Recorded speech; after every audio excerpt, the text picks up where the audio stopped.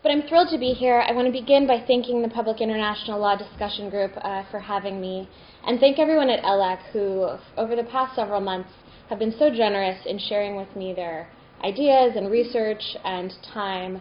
I feel very lucky to be working with all of you, so thank you. And most importantly, I want to thank Federica D'Alessandra, as Hannes mentioned, who unfortunately couldn't be here with us today. For those of you who don't know, Federica is Executive Director of the Program on International Peace and Security, and all of the things that I'm going to be talking about today arise from our work and research together. And before getting started, Federica did ask me to share a few things about what IPS is doing to kind of put this discussion in context. So the program actually has a number of ongoing projects, one of which is focusing on building permanent capacity to investigate international crimes, so following the establishment of the IIIMs for Myanmar and Syria, as well as our flagship work on atrocity prevention, which is funded by the UK Research and Innovation Strategic Priority Fund, of which my own work is part. And our work in this area really aims to expand and sustain the atrocity prevention agenda by bringing stakeholders together to look at how to institutionalize prevention theory in law and operationalize prevention in practice. So if you have any questions about the program and the projects that we're working on, I know Federica and I are always happy to discuss at any time. So the subject of my remarks today is the duty of states to prevent atrocity crimes. And the duty to prevent really often gets unfairly politicized and distilled to a few key issues. For example, the issue of military intervention and whether states are ever entitled to use force to prevent atrocity crimes. And you'll notice I said distilled rather than simplified because, of course, answering that question is not simple and it's deeply, deeply important. But the duty to prevent really often gets kind of reduced to that question and then accepted or rejected on that basis. And alternatively, the duty to prevent is really often dismissed out of hand just on the basis of modern realities. So people will look around and they'll point to the existence of atrocity crimes in Syria and Myanmar and Yemen, and they'll kind of discount the concept in the same way that people sometimes now even grimace when you say the phrase never again. It's obviously happened again. Obviously, states aren't preventing mass atrocities. So what is there really to this obligation? But over the next 40 or so minutes, I want to set aside some of these more contentious political debates and really look at what the law requires. So my goal today is to just have a fruitful conversation about the content of the duty to prevent, and then to make some arguments for further development in this area of law. Specifically, to provide a framework for our discussion, I'm going to be examining the content of the duty to prevent, first looking under treaty-based law, then looking at customary international law. And then I'll be making some remarks about the ICJ's most recent provisional measures decision in the case between the Gambia and Myanmar. I'm talking about what's at stake for the duty in that case. I'll then draw some conclusions about the gaps that I see in this area of law, because there's many. And finally, I hope to conclude with some arguments for why I think further development is so badly needed in this area. So I should say at the outset that my work and research in this area is very much a work in progress. Federica and I are still putting together arguments for purposes of our paper, so I'm definitely not coming at you today with all the answers. I'm actually thrilled to be here because I could so benefit from your feedback, particularly in terms of further development for the law. As you'll see also, one of my proposals draws on international environmental law, which is not my primary area of practice. So for any of you who are experts in that area, I will be very grateful for your feedback during the discussion. The perspective that Federica and I have tried to come at this issue with is not necessarily to ascertain liability following the commission of atrocity crimes. That's certainly part of it, but really to assess how would you put the duty to prevent into practice, particularly for the well-intentioned states that are actually looking to fulfill their preventive obligations. There's not many, but there are a few. If you were advising one of those states that was seeking to fulfill its preventive obligations, what specifically would you advise it to do? So it's not just about litigation following commission, it's really about operationalizing the obligation for states. And I think that it is really by coming at it from that perspective that you get a sense of just how much further the law needs to develop. So one of the first things that needs to be said is that part of the difficulty in articulating preventive obligations lies in the fact that the crimes of genocide, crimes against humanity, and war crimes are premised on really fragmented legal frameworks, and each crime holds its own distinct status under the law. So the duty to prevent is not at all a homogeneous obligation, but really is rather a complex interplay of legal structures and responsibilities. This presents some complications. Not only does it complicate my own analysis, but again, if you're coming at this from the perspective of a state, there's a significant chance you're not going to know exactly which atrocity crime is going to be committed further down the road. So again, if you're trying to operationalize those preventive obligations, but each crime has its own separate criteria for when it's triggered, exactly what it requires, it's going to be really difficult to put that obligation into practice. So to get a better sense of the gaps in the legal framework, I find that it's necessary to really take apart the separate legal frameworks and then put them back together to see where they overlap and where are the gaps between them. Second, I should say that, of course, we have a firmly established prohibition in international law against the commission of genocide, crimes against humanity, and war crimes. But I want to be really clear at the outset between the difference on the status of the norm prohibiting each of these crimes and the status of the duty to prevent them. Just because the prohibition on commission is a peremptory norm does not necessarily give us clarity as to the status of the duty to prevent those crimes. So the status of that preventive obligation is what I'm concerned with here today. So to provide a framework for our discussion, I want to begin by briefly examining what we know about the legal basis for the duty to prevent atrocity crimes. I'll begin by looking at the treaty-based duty to prevent, and I'll start with one that probably you all know well, and that's the Genocide Convention. The Genocide Convention actually has several elements that relate to prevention, but the key provision, which you probably know, is the general obligation of states to prevent genocide set forth in Article 1. And that provides that the contracting parties confirm that genocide is a crime under international law which they undertake to prevent and punish. And this duty, as you also probably know, received its most comprehensive interpretation in the ICJ's Bosnian genocide case. By way of recap, the ICJ held that the Genocide Convention places states under positive obligations of prevention. The obligation is one of conduct, not of result, so states don't necessarily need to succeed in preventing genocide, but they have to employ the means reasonably available to them to try. And most notably, the obligation is not limited to a state's territorial jurisdiction. It applies to a state wherever it may be acting, or maybe wherever it may be already acting, or may be able to act in ways appropriate to meeting its obligation. Now, one of the most innovative features of the ICJ's interpretation of the duty to prevent is that it held that the duty is governed by a due diligence standard, with the extent of the obligation premised on a state's capacity to influence. This, as you probably know, is one of the most famous paragraphs from the Bosnian genocide opinion, stating that capacity to influence depends on the links between the particular state and the genocidal actors in question. And the extraterritorial nature of the obligation really marks a significant departure from other due diligence obligations, which generally require states to just ensure respect for certain rights for those under its jurisdiction.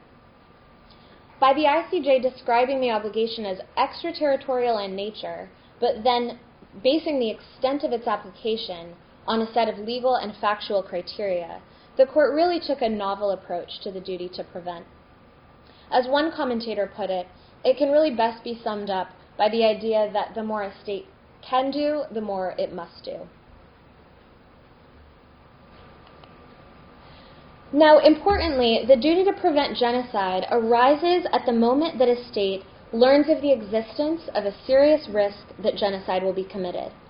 According to the ICJ, from that moment onwards, if a state has available to it means likely to deter those suspected of preparing a genocide, a state must do what it can to prevent under the due diligence standard. Yet while the duty to prevent arises at the moment that a state learns of the existence of a serious risk, the ICJ held that a state can only be held responsible for breaching the obligation if genocide was actually committed. In support, the court referenced the ILC articles on the responsibility of states for internationally wrongful acts, which provides that the breach of an international obligation requiring a state to prevent an event occurs when that event occurs and extends over the entire period during which the event continues and is not in conformity with that obligation. Nevertheless, the court said this obviously does not mean that the obligation to prevent only comes into being when the perpetration of genocide commences. It would be absurd, it said, since the whole point of the obligation is to prevent or attempt to prevent the occurrence of the act. Now, a number of commentators have pointed out that there's really some inconsistency to this. The idea that we cannot evaluate a state's compliance with the duty to prevent genocide until a genocide has occurred is kind of at odds with the notion of an obligation of conduct. In some ways, it's really a contradiction to deem the obligation to prevent one of conduct, but then condition it on the occurrence of a particular event. Some commentators have asked why it isn't possible to hold a state responsible if they manifestly breach their obligation to prevent, even if the event was averted at the last moment, perhaps due to the intervention of third parties. This, in my view, is one of the weakest parts of the ICJ's interpretation of the duty to prevent. Because an objective state of facts can be proven as to the existence of a serious risk of genocide being committed in a given region or city or town, and the existence of that risk should trigger preventive action, regardless of whether genocide ultimately occurs. And by requiring that genocide actually occur before the duty can be breached, we foreclose the possibility that failure to prevent can be challenged before the bloodshed begins. It's also important to note that the duty to prevent is considered an obligation, both an obligation erga omnes and erga omnes partes. In the recent provisional measures decision in the Myanmar case, just last month, the ICJ held that that nature of the obligation was enough without more to permit standing for the Gambia, even though the Gambia made no assertion that it was actually injured or affected in any particular way by the genocide it alleged. The Gambia is actually the first state to ever invoke standing under the Genocide Convention solely on the basis of its erga omnes partes nature, although it has happened before under other treaties. This has some really significant implications for the duty to prevent, which I'll return to later. Now, before moving to the treaty law basis for the duty to prevent crimes against humanity, hold on just one sec. I think we can. Yeah. So moving on to the treaty law basis for the duty to prevent crimes against humanity, we can be a little more brief here because, of course, there is to date no multilateral treaty on that crime. But we can't be quite as brief as you might think because there are a few complicating features I should point out. First, some crimes which constitute crimes against humanity are prevented under other multilateral treaties, like the Convention Against Torture. But of course that leaves huge gaps for crimes that aren't encompassed under any other treaty, and many aren't. In addition, since 2014, the International Law Commission has been in the process of putting together a set of draft articles on crimes against humanity, which are aimed at becoming the first ever multilateral convention on the crime. In 2019, the articles were adopted on second reading by the ILC, and they've now been referred to the General Assembly for consideration. And while these draft articles certainly cannot be considered existing treaty law in any way, I did want to flag a couple of their provisions as potentially indicative of the general direction and possible scope of a future treaty-based duty to prevent. So the core preventive obligations for states arise in Draft Articles 3 and 4. Draft Article 3.2, which is up here, provides that each state undertakes to prevent and to punish crimes against humanity, which are crimes under international law, whether or not committed in time of armed conflict. So this provision is very clearly modeled on the Genocide Convention. And as one commentator put it, these are really twin provisions. And the fact that the obligation, after extensive research, extensive comments period by states, was premised so clearly on the analogous provision in the Genocide Convention is strongly suggestive that if adopted, these two provisions will be able to be regarded as being the same in content, scope, and nature.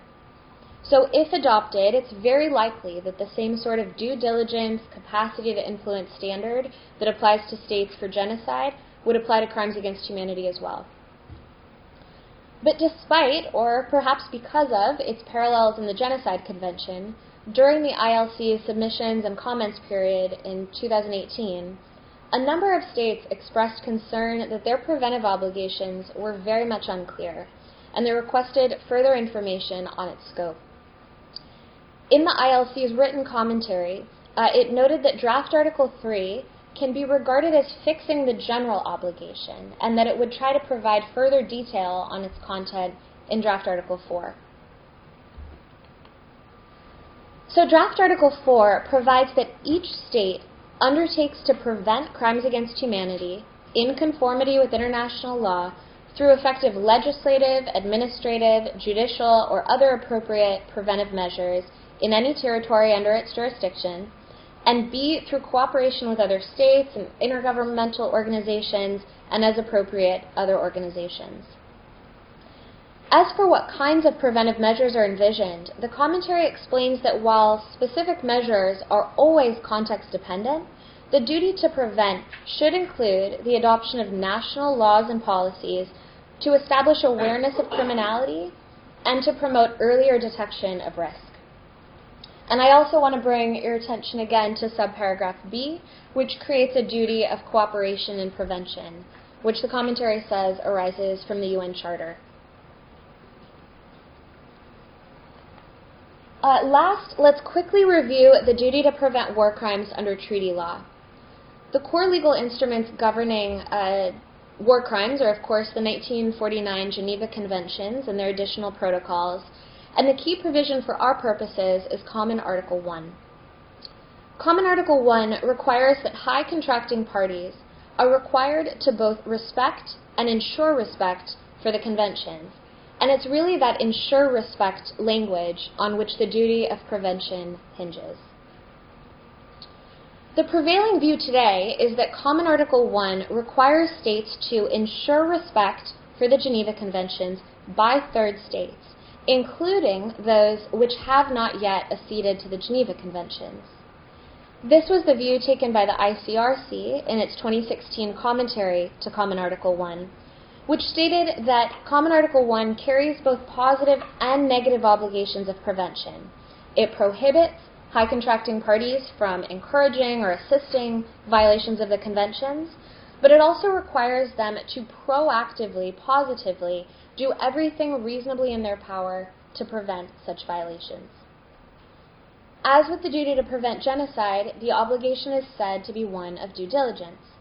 So according to the ICRC, its content depends on the specific circumstances, including the gravity of the breach, the means reasonably available to the state, and the degree of influence it exercises over those responsible. So again, note the parallels to the duty to prevent genocide and the centrality of the due diligence standard. So what about the customary international law basis for the duty to prevent? It is fairly accepted that there is a duty to prevent genocide and war crimes under customary international law, but it's arguably much more important that we find solid footing for the duty to prevent crimes against humanity, because as we said, there is no treaty basis yet for that obligation. There is some evidence of opinio juris supporting a customary international law basis for the duty to prevent crimes against humanity. This includes statements by the UN General Assembly that refer to an obligation of prevention, including its 1973 principles of international cooperation in the detection, arrest, extradition, and punishment of persons guilty of war crimes and crimes against humanity, which says states shall cooperate with a view to halting and preventing war crimes and crimes against humanity, and shall take the domestic and international measures necessary for that purpose. There were also a number of statements made by states during the comments period to the ILC draft articles process as to what customary international law required of them, and a number of them issued surprisingly strong statements which could be potentially understood as opinio juris. There's also the ILC articles on the responsibility of states for internationally wrongful acts.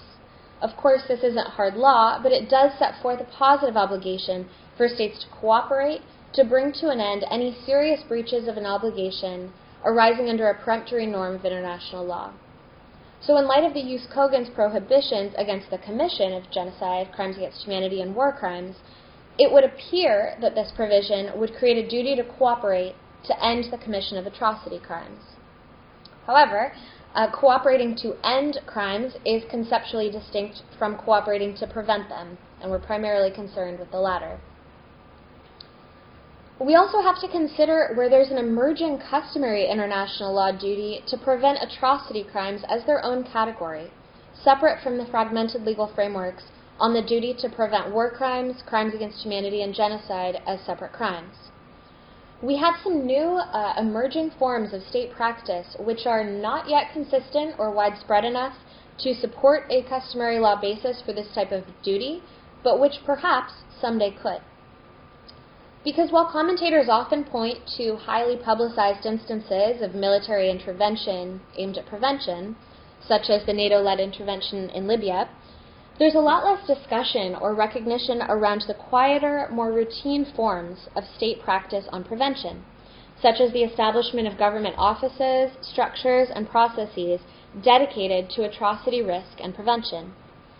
For example, for years, an informal coffee group consisting of representatives of powerful states has met routinely to discuss atrocity prevention and to share intelligence about atrocity risk around the world. There are also a wide number of state-led national, regional, and global initiatives for atrocity prevention, which I've listed some of them here. And a large number of states have also designated national focal points to work on atrocity prevention pursuant to the R2P doctrine. These entities and offices regularly evaluate atrocity risk and assess preventive strategies.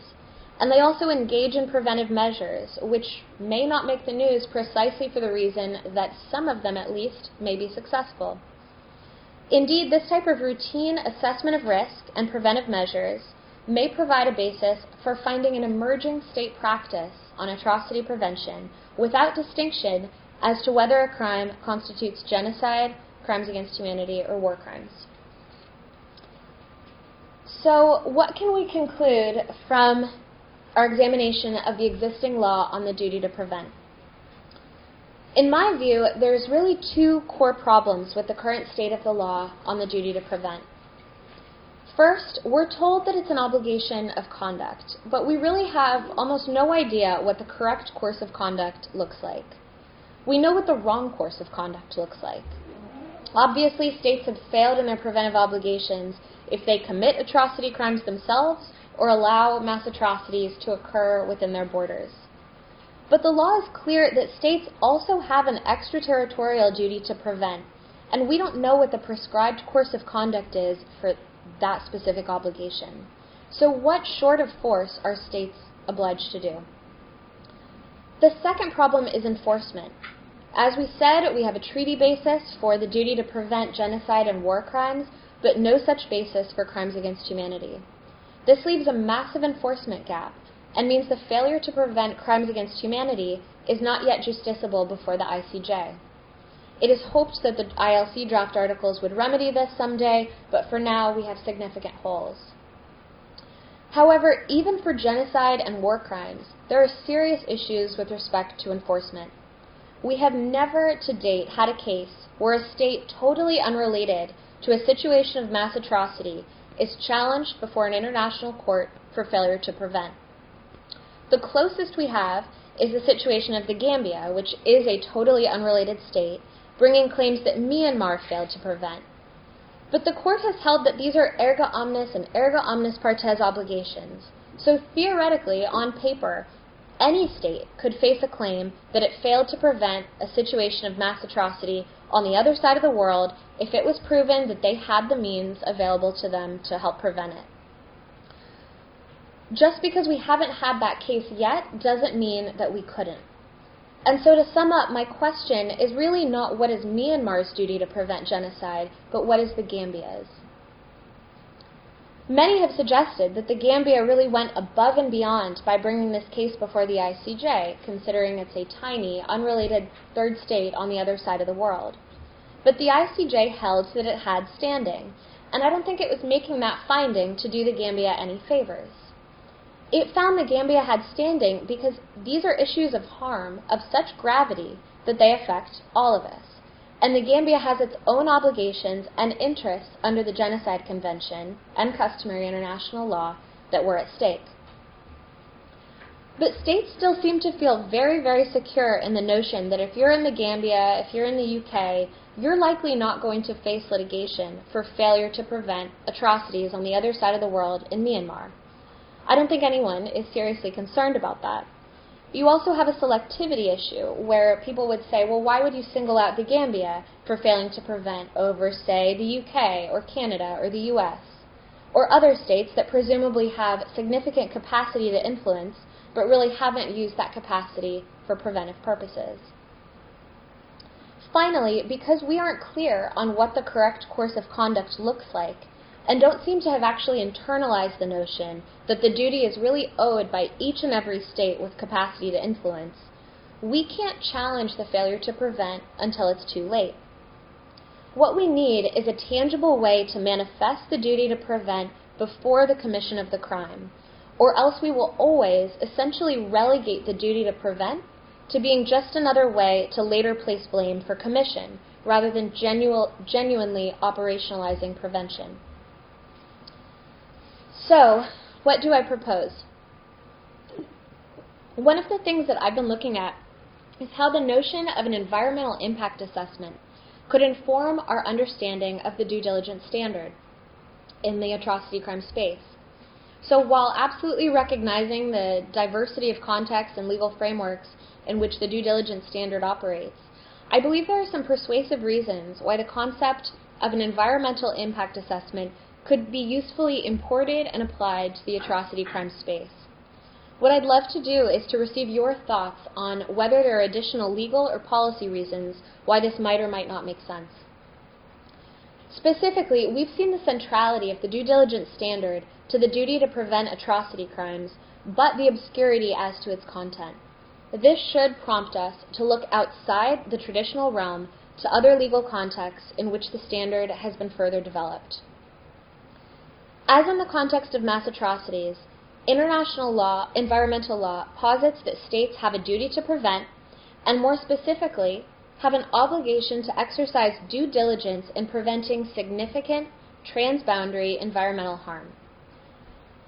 To fulfill their due diligence obligation, states must first ascertain if there is a risk of significant transboundary harm, and if so, they're required to carry out an environmental impact assessment, or EIA.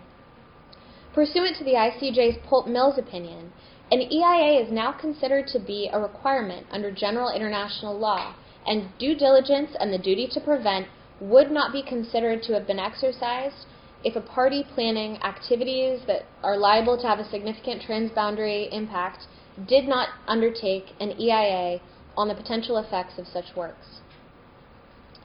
The obligation to conduct an EIA began as a domestic practice originating in the United States back in the 1970s, and has now expanded to more than 100 other domestic jurisdictions, and is now reflected in a wide number of international instruments and treaties. At its core, the environmental impact assessment procedure is an effort to assess both, 1, the nature and extent of risks posed by a given action, and 2, the preventive measures that may be put into place to avoid that risk from materializing.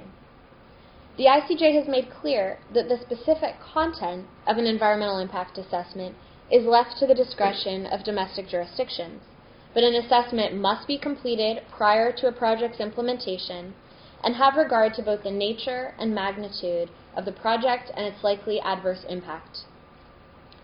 Significantly, if an EIA confirms that there is a risk of significant transboundary harm, the state planning the activity is required under the due diligence obligation to notify and consult in good faith with affected states where that is necessary to determine the appropriate measures to prevent or mitigate the risk. As the ICJ declared in Polk Mills, it is by cooperating that the states concerned can jointly manage the risks of damage, and it is the obligation to inform other states that allows for the initiation of cooperation between parties which is necessary to fulfill the obligation of prevention.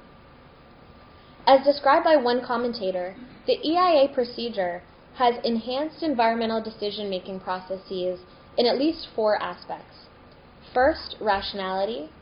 Second, sensitivity to environmental concerns. 3, transparency. And 4, accountability of environmental decision-making processes. As we've discussed, the atrocity crime space is in dire need of improvement in each of these areas.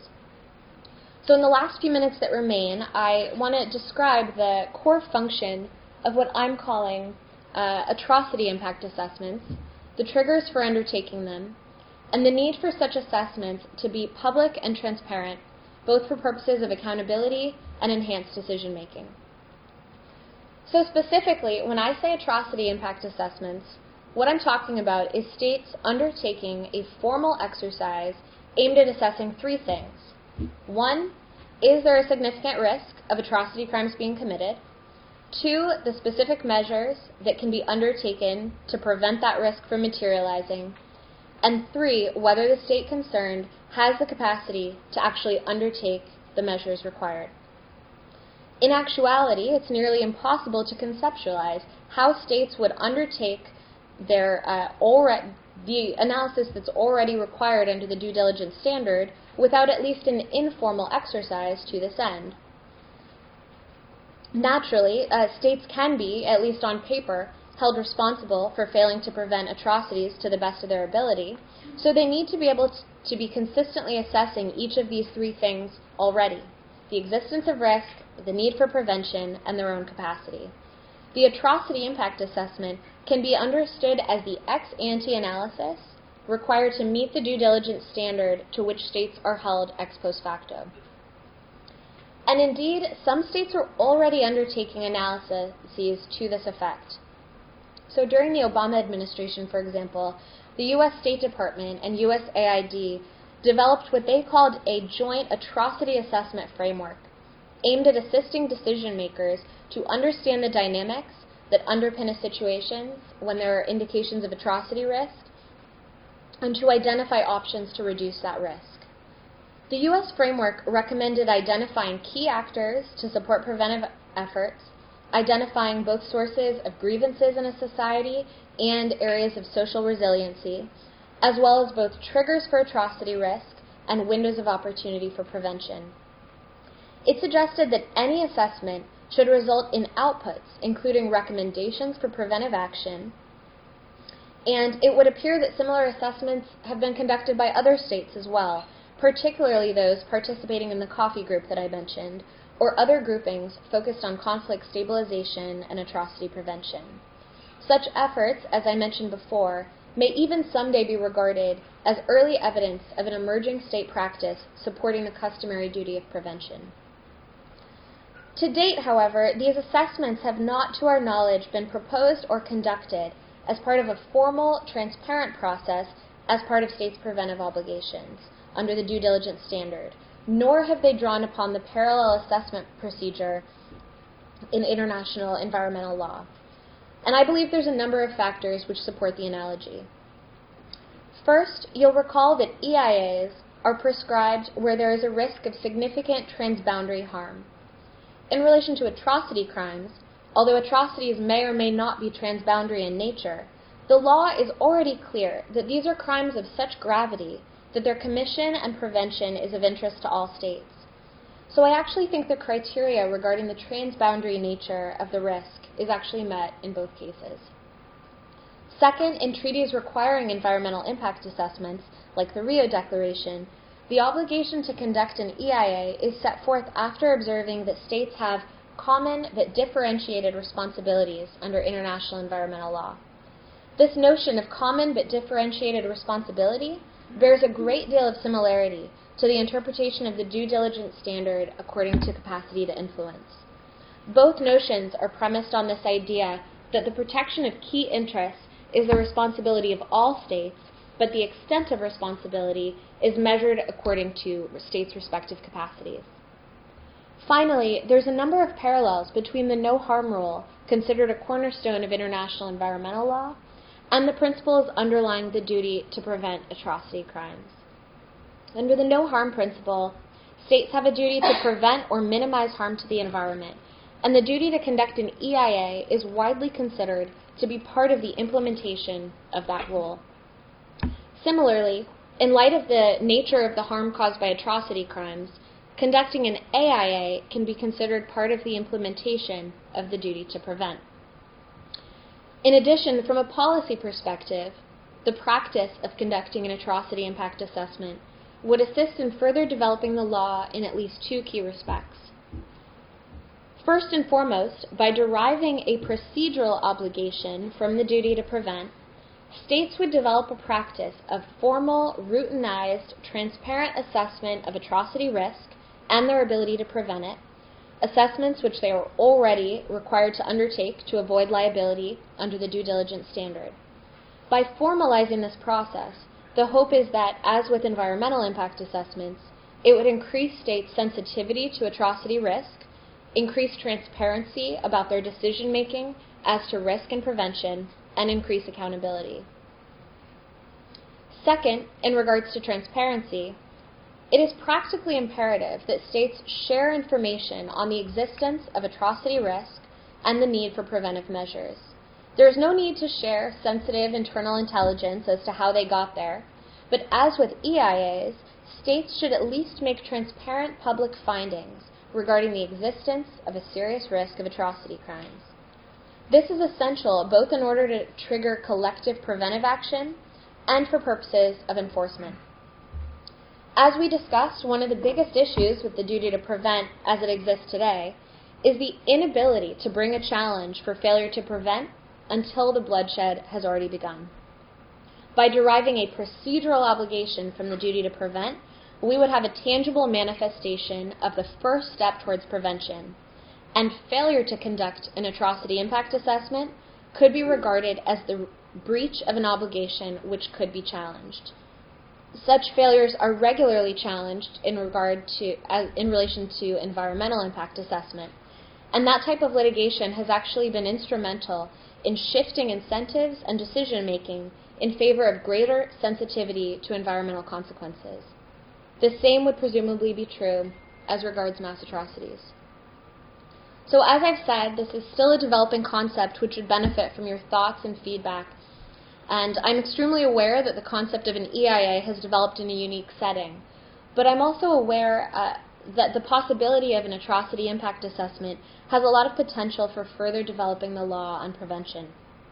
Again, it's not posited that such an obligation yet exists, but that the duty to prevent could someday encompass a derivative procedural obligation to conduct an atrocity impact assessment, and that we already can and should be considering emerging state practices in this area. And in addition to discussing that proposal, I also would welcome discussions surrounding existing law on the duty to prevent and my assessment of the gaps in that framework. So thank you so much for your attention, and I look forward to the discussion.